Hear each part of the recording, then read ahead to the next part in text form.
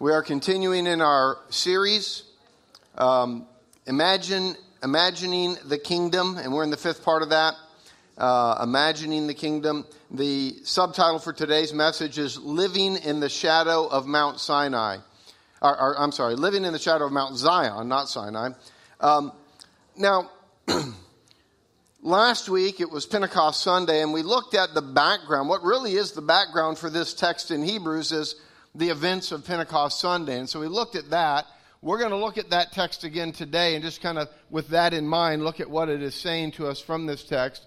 But again, in order to grasp the series itself, when we talk about imagining the kingdom, we're not talking about imagining things that aren't real. We're actually talking about imagining things that are real. But the truth is, we all live by our imagination. We all imagine, for instance, that money is valuable, so we spend our lives working to get more of it. But in reality, there's no actual intrinsic value to money. But it's an imagined value that we all have, and so we live and work for it. God's kingdom tells us of eternal things that actually are of true value. And our world keeps telling us they're not of any value. So we have to train our imaginations to work by faith and think that the things of eternity are, in fact, the way we want to live our lives and let them be the guide for our lives. So that summed up a couple of the sermons, if you will. And so with some of that background in mind, let's pick up reading in Hebrews chapter 12. And we'll begin reading in verse 18 just by way of getting the context. Hebrews 12 and verse 18, I'll be reading from the New International Version. You have not come to a mountain that can be touched, and that is burning with fire, to darkness, gloom, and storm, to a trumpet blast, or to such a voice speaking words that those who heard it begged that no further word be spoken to them, because they could not bear what was commanded. If even an animal touches the mountain, it must be stoned. The sight was so terrifying that Moses said, I am trembling with fear. Well, just to pause here, it's interesting, the author of Hebrews actually, he never uses the word Sinai, but clearly that's what he's referring to because he quotes text right from the Mount Sinai scene and describes explicitly what we read in Exodus 19:20 and in Deuteronomy and the accounts regarding Mount Sinai. You've not come to Mount Sinai, we could say in short. Verse 22. But you have come to Mount Zion, to the city of the living God, the heavenly Jerusalem.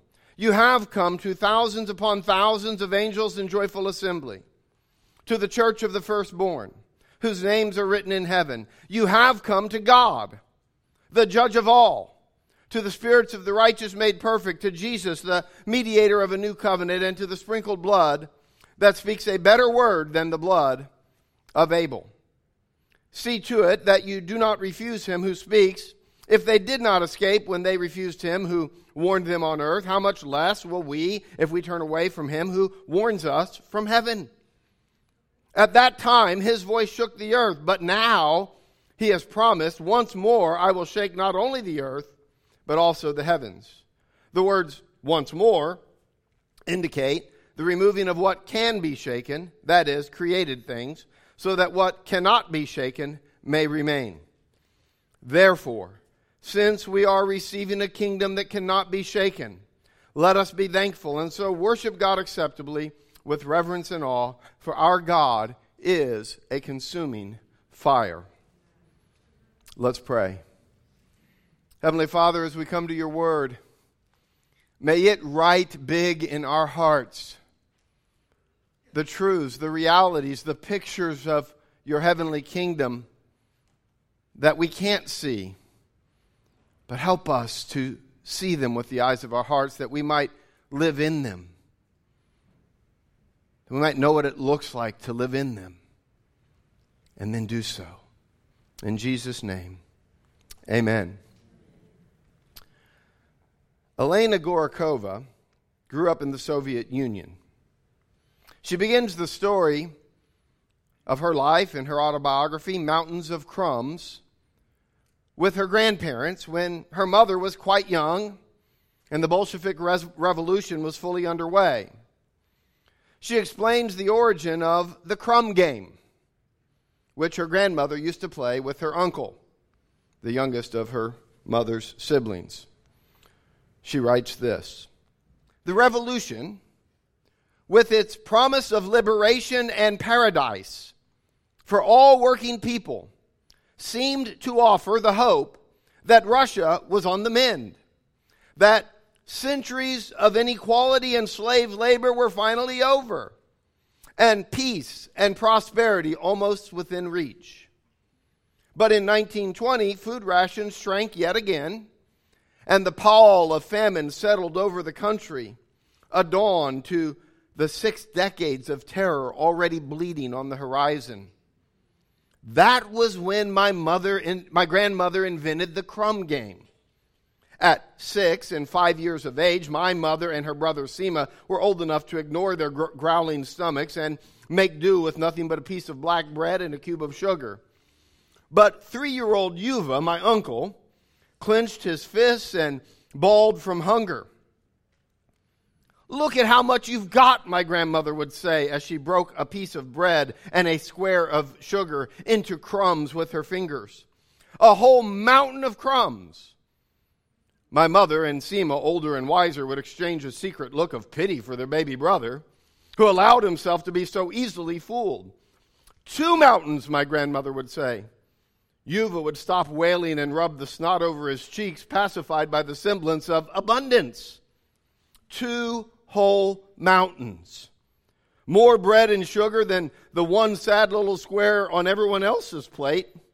Enough crumbs to pick at for a whole hour, to stick into his mouth one by one, plentiful and sweet.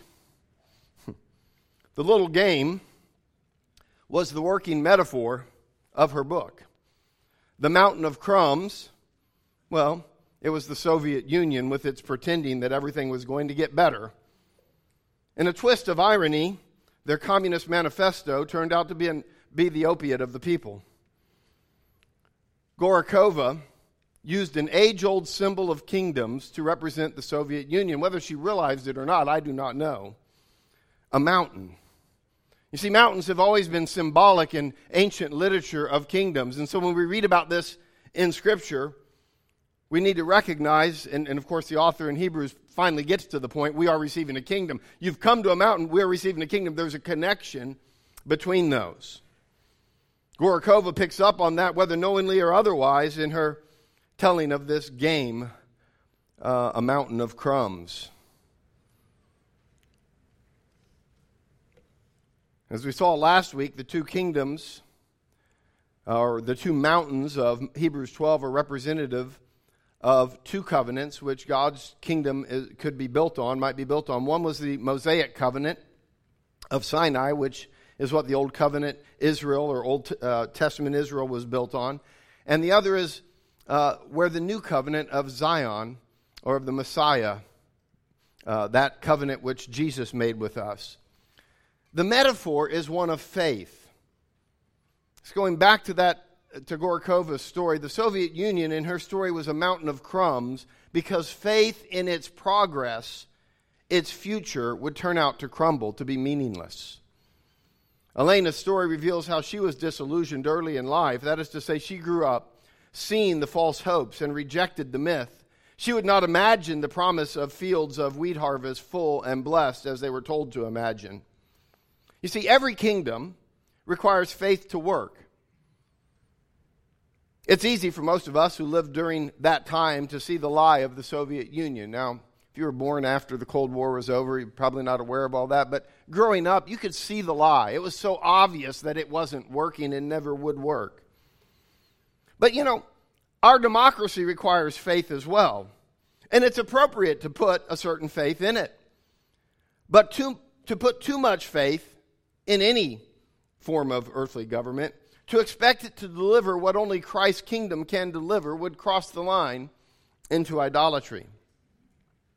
The 2 mountains that we read of here in the book of Hebrews, chapter 12, Sinai and Zion, are contrasted in our text.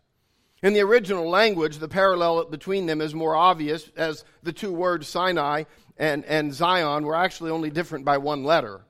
You had Sinai and Sion, and you just change the A for an O, and you move 2 of the letters, and you've got the same the same word. So it was an obvious comparison that we don't see as easily.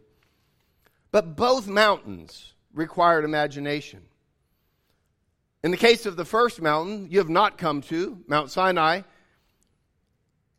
it looks backward, the other forward.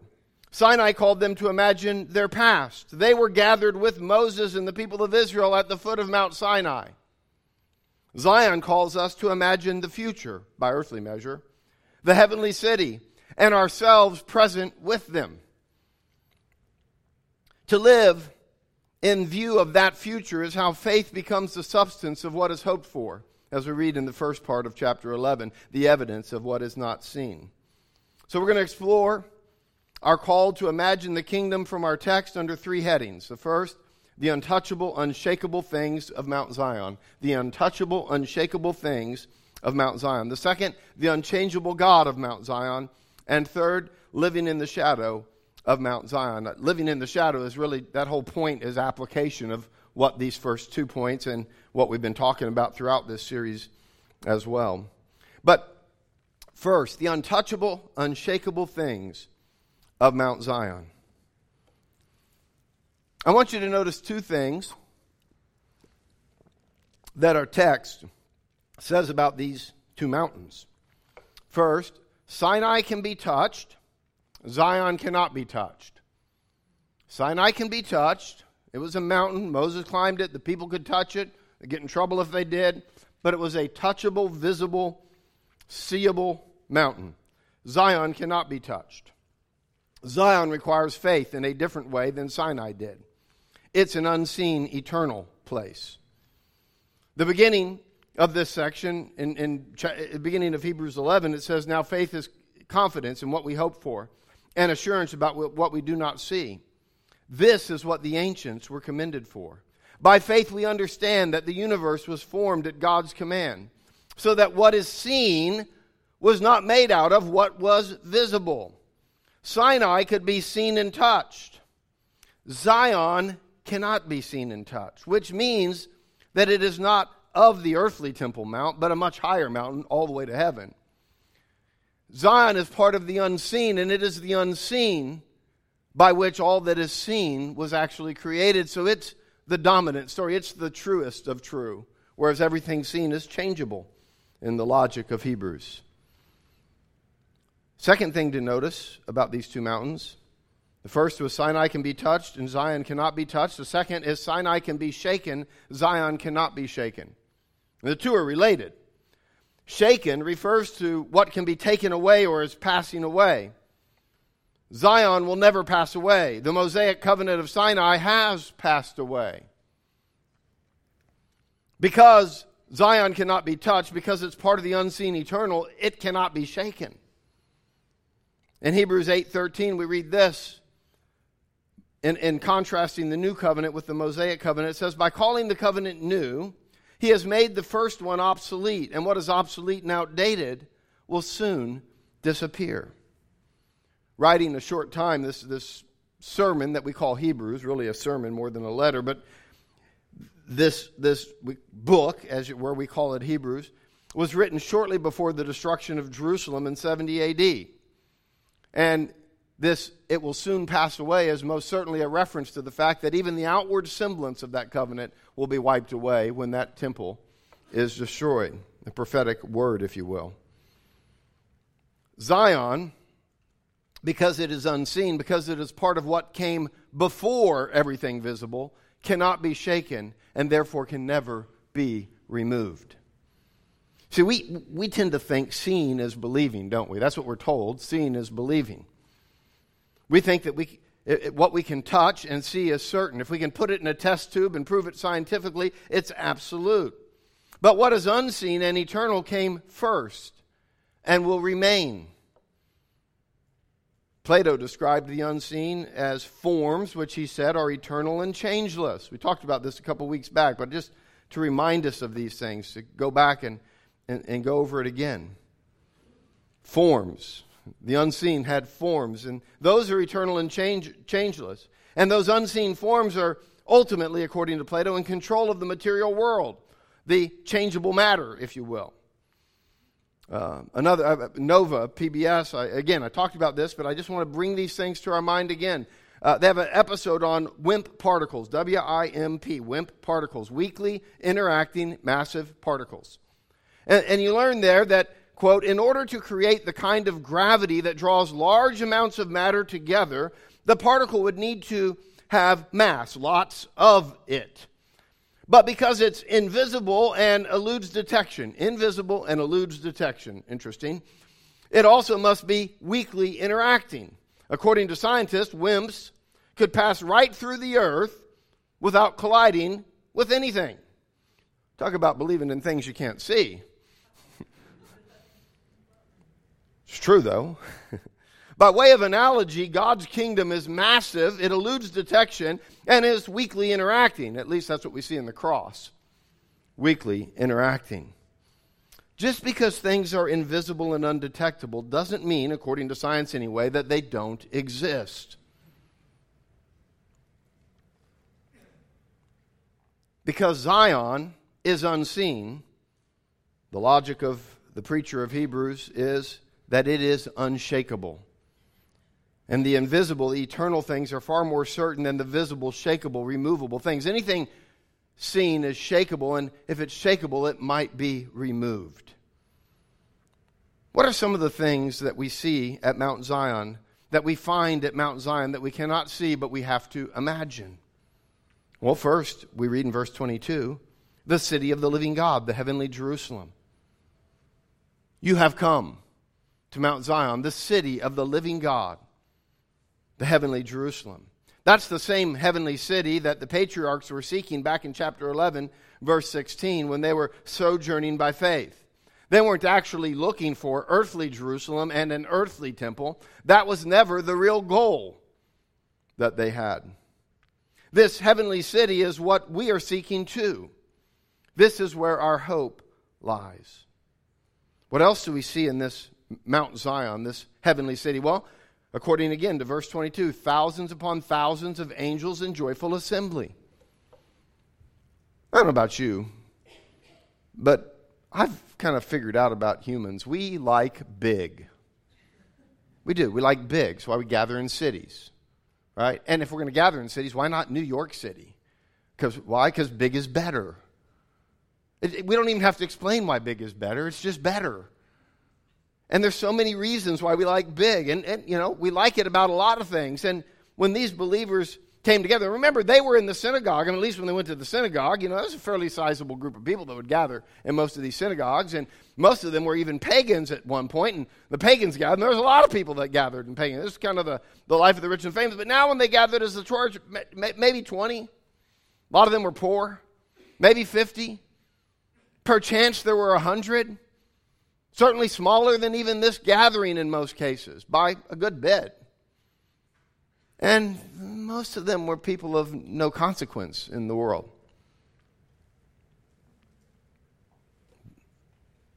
When these believers gathered, it was small. And the preacher calls them to imagine just how big their gathering really is. There are angels innumerable gathered together with you. But not just that, the church of the firstborn, whose names are written in heaven.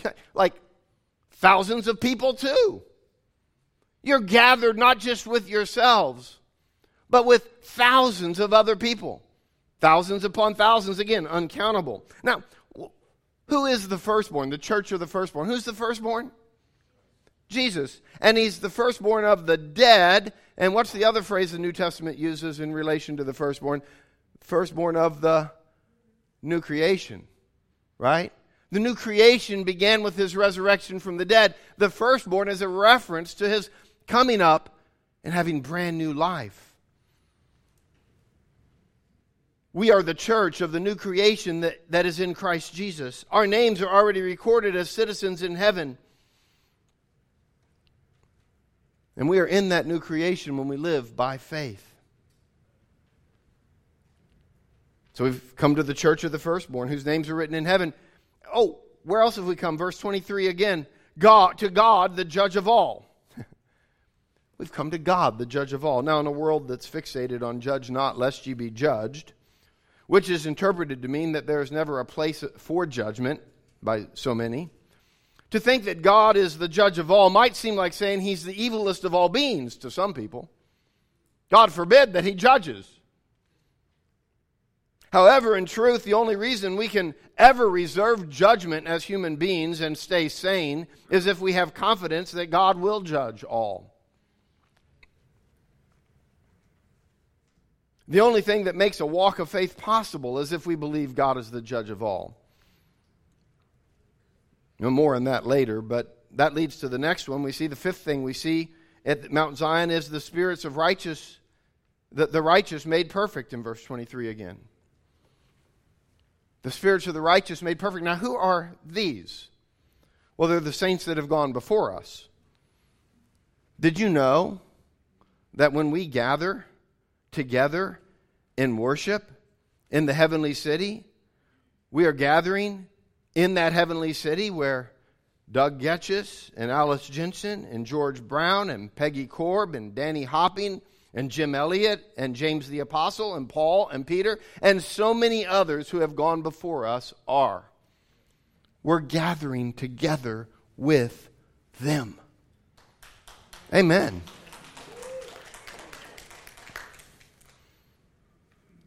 These are those who set out to live by faith in the truth of the kingdom of Christ, speculating their lives on the kingdom, trusting that God would be the judge of all. They've been perfected. Now, of course, we haven't, but they have.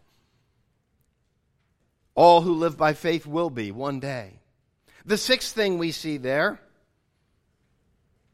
verse 24, to Jesus, the mediator of a new covenant. We haven't come to Moses, but to Jesus. It's no slight to Moses, by the way. He was faithful as a servant, according to the book of Hebrews earlier in the book. Jesus is the Son. The Mosaic covenant wasn't bad. In fact, the problem with the Mosaic covenant, according to Hebrews chapter 8, verse 8, is that God found fault with the people. Not the covenant, but with the people. The covenant was fine. The problem is the people couldn't keep it. So we need a different kind of covenant. The covenant was great, but the fault was with the people. The strength of the new covenant is that the people, well, we'll say the person, is Jesus. No fault in him. And all who are in him get the benefits of the covenant. And then finally, the seventh thing we see at this mountain, in verse 24 we see it again, to the sprinkled blood that speaks a better word than that of Abel. What was the word that the blood of Abel spoke? God comes to Cain after he's killed his brother and he says, your brother's blood, try to say those two words together fast 7 times. Your brother's blood cries out to me from the ground. What was it crying to God? Guilt. The guilt of his brother who had killed him. It was crying out about injustice. The innocent one had been killed by the guilty one. The blood of Jesus cries out to God about our forgiveness. He laid down his life for us. And yet, irony of ironies, like Abel, the innocent one was killed by the guilty. But instead of crying out our guilt, it cries out our forgiveness. Oh, the precious blood of Christ. Amen? You see, Mount Zion is that unseen gathering which we are called to imagine as we gather together. Second heading, by the way, the first heading was my longest, but laid down the theological framework. But the second one is the unchangeable God of Mount Zion. And we read of it in verses 25 through 29. Also earlier when we read about God, the judge of all. But lest we think that the God of the Old Testament is a different God than the God of the New, like Marcion did and was determined to be a heresy, the early church. Lest we think that these are two different gods, the one of the old and the one of the new. In verses 25 through 29, we are reminded that grace doesn't mean judgment has ceased altogether. This is the same God. The covenant has changed. God is the same. And grace doesn't mean that sin doesn't matter. That's one of the false concepts going around in our day about grace, is that, it's all grace, sin doesn't matter anymore. clearly here it seems to think that that is not the case. In fact, the glorious grace of Zion makes it more important that we listen to the one who warns from heaven. Look with me again at verse 25. See to it that you do not refuse him who speaks. If they, the ones before Mount Sinai, did not escape when they refused him who warned them on earth, how much less will we, if we turn away from him who warns us from heaven? At that time his voice shook the earth, but now he has promised, once more I will shake not only the earth, but also the heavens. The words once more indicate the removing of what can be shaken, that is, created things, so that what cannot be shaken may remain. Therefore, since we are receiving a kingdom that cannot be shaken, let us be thankful and so worship God acceptably with reverence and awe, for our God is a consuming fire. For God to shake the earth is a mere trifle. He will soon, he says, shake the eternal heavenly things. Why? So that anything seems to be in them that is not truly heavenly and eternal would fall out, and only the eternal would remain. There is a day when what appears to be so certain now will no longer remain. On that day, what appears insignificant now is all that will matter. As Paul said to the Corinthians, when that time comes, now these three things remain: faith, hope, and love, but the greatest of these is love. We are receiving a kingdom. We are receiving that kingdom as we come to Mount Zion. We are receiving that kingdom as we seek the city to come. Receiving the kingdom requires living by faith in the unseen kingdom. This requires imagining what such a life might look like. We pray, your kingdom come, your will be done on earth as it is in heaven, and we need to imagine what it looks like to do God's will in our particular part of earth, in our household, our neighborhood, our city. What does it look like to resist the idols of the age in which we live? Greed, lust, self, so many others, but those seem to be right at the root of it all. What are the weights that we read about back up in verses 1 and 2 of this 12th chapter in Hebrews? What are the weights that weigh us down while trying to live by faith? How do we throw them off? You know, the Corinthians were quick to say, well, all things are lawful. To which Paul said, but all things are not beneficial. So there are things that weigh us down that in and of themselves may not be emphatically wrong, but they hinder our walk of faith. What are those things for you? Yours are probably different than mine. We can't merely stop playing video games with every spare moment. We must replace it with kingdom living by faith. Just to stop it without replacing it with something would be of no real value. And so to do so, we must first imagine ourselves living for the kingdom. Imagine what it would be like and think of the things that would be beneficial and play those out so that we might then do them and reap the benefit. Grace does not mean simply that right and wrong have ceased to exist. Grace means we are forgiven and that Christ lives in us, leading us in the way to true righteousness. Now the law, the Mosaic law, was given in order to produce life, but it produced death because of what was within us. Simply removing the law would never produce life. It would merely cause us to return to chaos, which is death. Law brings order, and it's intended to produce life. It was our inability that was the problem. Our culture's pursuit of freedom from all rules comes with its own set of rules.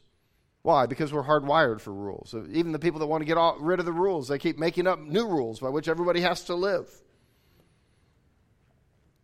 The purveyors of the new morality, in which any morality is shunned, have rules and punishments to be doled out to those who don't cooperate. But this removal of boundaries is a turning toward chaos and ultimately death. M. Scott Peck, in grappling with the difficulty of defining evil, and he's a Christian psychotherapist, but in grappling with the difficulty of defining evil and the fact that there's not a generally accepted definition of evil, He offers this anecdote at the beginning of this work. He says, "For the moment, I can do no better than to heed my son, who, with the characteristic vision of an 8-year-old, or of 8-year-olds, explained simply, 'Why, Daddy, evil is live spelled backward.'" In other words, evil is in opposition to life. So there is a morality, and that which is evil in God's eyes is that which destroys life. The thief comes to steal, kill, and destroy. He has come that we might have life and have it more abundantly. The question is not whether we all must follow a set of rules, for we will. The question is whether those rules will lead to life or death, whether they are true and right or false and evil. There is an unshakable, unmovable law of the universe, if you will, that remains true no matter what, and it will remain. As one author put it, when you go against the grain of the universe, you get splinters. Here's the problem. We all have gone against the grain of the universe. We all have splinters. Only Jesus offers healing for the splinters, but it doesn't change the fact that there is a grain in the universe. The God of Mount Zion is unchangeable. We will give an account to Him. That leads to our third heading today, living in the shadow of Mount Zion. And really this is application of everything we've talked about today, but everything we've talked about leading up to this as well, in so many ways. Imagining the kingdom in practice might be another heading I could give this section. And I want to start by saying this. Don't miss the primary application in this series. In the series Imagining the Kingdom, the primary application is to imagine the kingdom. It's not too rough, right? You got that? Imagine the kingdom. See, I can stand up here and preach sermons week after week after week, and hopefully these sermons stir your imagination. But if you leave here and go home and don't ever imagine the kingdom beyond what we're talking about here, nothing has really occurred.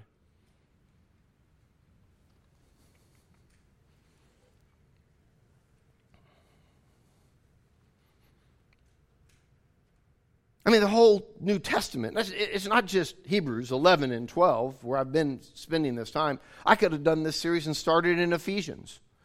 We could have done it and started in John 8. Might spend time in all of those and more. We could go just about anywhere in the New Testament. Matthew 19 would be a good place to start. This is something the whole New Testament is calling us to. And it requires intentionality, even more so in our materialistic culture, because in so many ways, we've lost our ability to imagine, to live in hope of a better world, a different world.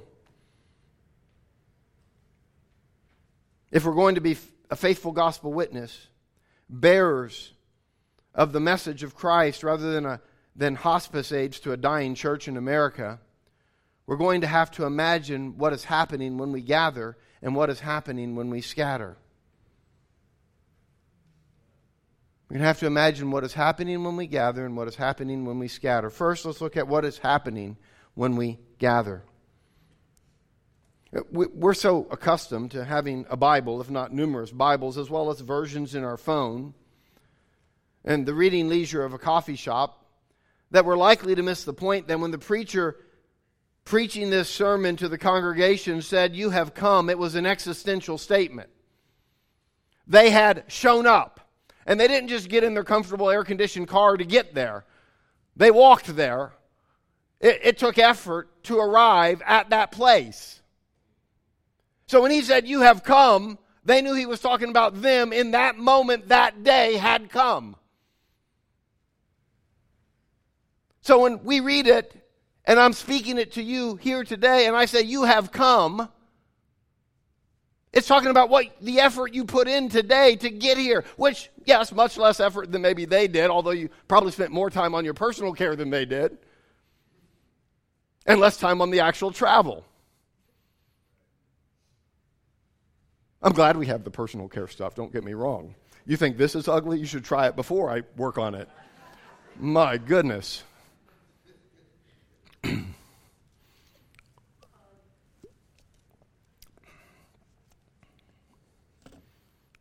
They had come. When they gathered that day as a congregation, he's saying, no, you haven't come to Mount Sinai today. You've come to Zion. Now, of course, maybe in some places people come, and they have come to Mount Sinai where they're hearing about the law and how terrible they are and how lousy their lives are and their worms and so on and so forth. But we've come to Mount Zion. Amen? He was effectively saying to them, when you gather with 20 to 50 people today, you're also gathering with an innumerable company of angels and saints who have gone before you, and Jesus, our King himself, is with us as we gather. What do you imagine is taking place when we gather to worship? If you only look at what you see without eyes of faith, you'll sooner or later find something much more exciting to be a part of than this. And the solution isn't to make this more exciting, since that could only increase our tendency to focus on what we see rather than faith. The point is, we've come to something unseen. Not only do we need to exercise a sanctified imagination in our gathered life, we need to exercise a sanctified imagination in our scattered life. When we leave here, we return to the mission field. See, we're gathered by the call of God to worship, which is why we begin with a call to worship. God has called us from the fields of harvest and gathered us to worship his name. But when we leave, we're sent with his blessing that we might go back into the fields of harvest and labor for him. And so in our scattered life, we need to use our imagination as well. And that's where chapter 13 picks up. I'm going to only cover the first 6 verses just because time wouldn't allow us to go further, though the whole chapter could be applied. But chapter 13 is not a subject change. The preacher has merely shifted the perspective. He's turning from their experience as they have come to their experience when they have gone. Consider how we need to exercise our imaginations to do what he speaks of in these first 6 verses alone. Keep on, we read in verse 1, keep on loving one another as brothers and sisters. Keep on doing it. Not just when you're here. But in order to obey this, you have to begin by imagining that you are truly brothers and sisters, just like God says. Now, that's a little different than, we call one another brother and sister at church, but my real family is. No, it's locking your imagination on the reality that you have a family in Christ.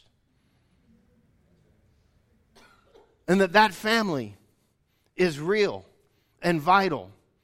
And therefore, we can keep on loving one another as brothers and sisters. Why? Because we are. If we don't imagine what is true, we are imagining what isn't true, which is called a lie. And if we live according to that lie, it harms rather than heals. Love is brothers and sisters. Imagine you are because you are. Second thing we see here in verse 2, do not forget to show hospitality to strangers. For by so doing, some people have shown hospitality to angels without knowing it. Now, that's some serious imagination.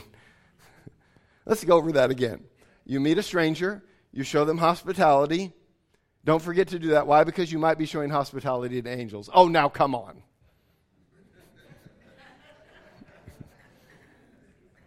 Exactly. Yeah, that's just silly. They're just people. Yes, in a materialistic world, that's impossible. But as a Christian, I've already rejected materialism as the basis of my belief system. And if I haven't, then this whole thing's pretend anyway. I might as well just give up and go do something else with my time.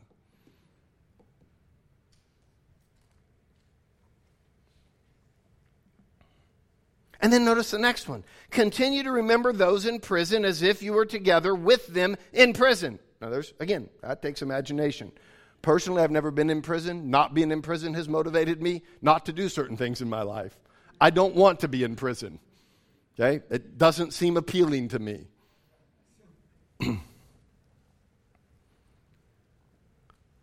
What else does it say? And those who are mistreated as if you yourselves were suffering. Again, that requires imagination. As if you were together with them. As if you yourselves were suffering. So, how do I remember those who are in prison or those who are suffering mistreatment as if I were there? Do I just think about them?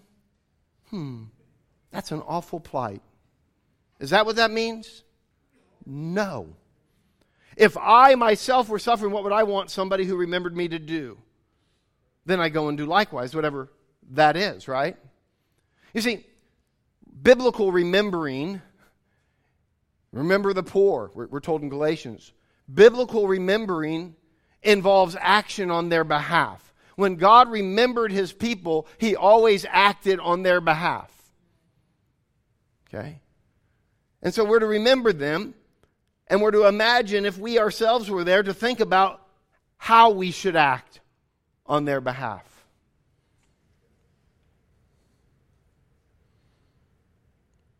Apparently, J.K. Rowling was correct. I referenced her speech, her commencement speech at Harvard in 2008 a couple of weeks ago, but in that speech, you might remember that she said, imagination is the power that enables us to empathize with humans whose experiences we have never shared.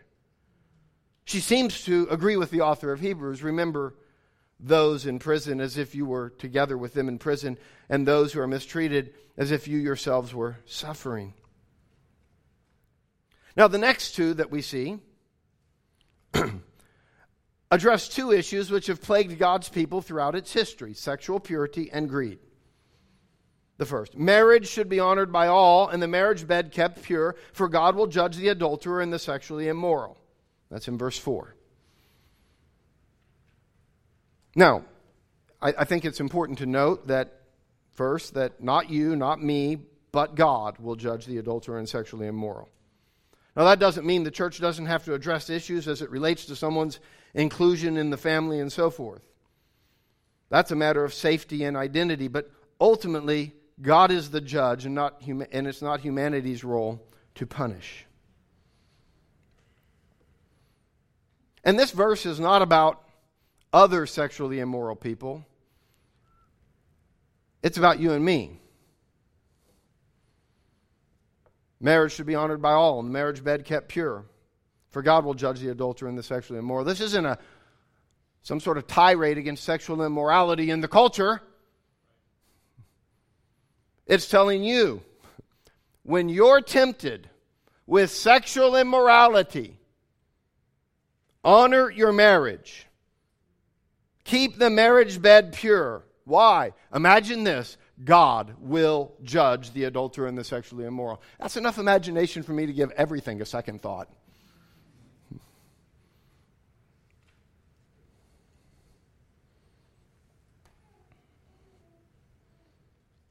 We must imagine it, not because it isn't real, but because it hasn't happened yet, but it will.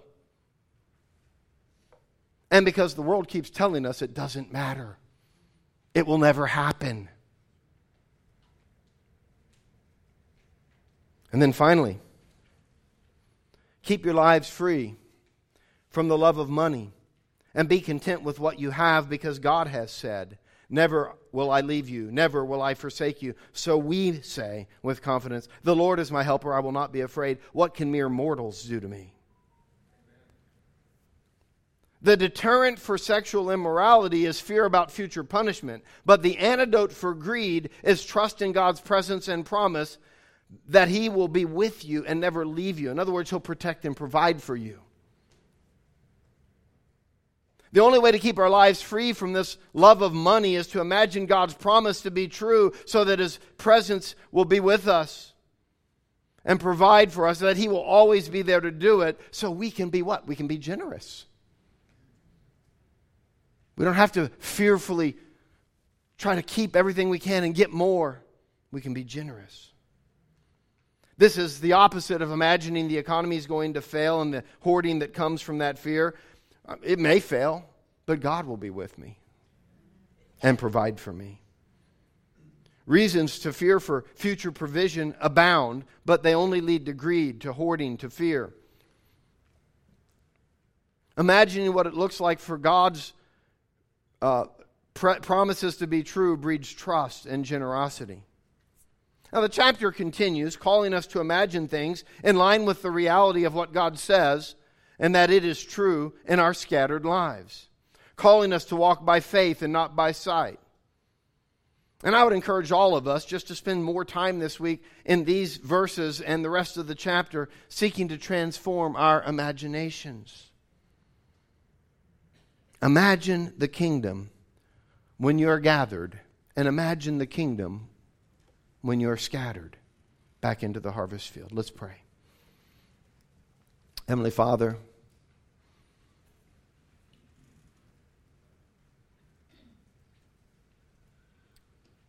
I pray that you would use this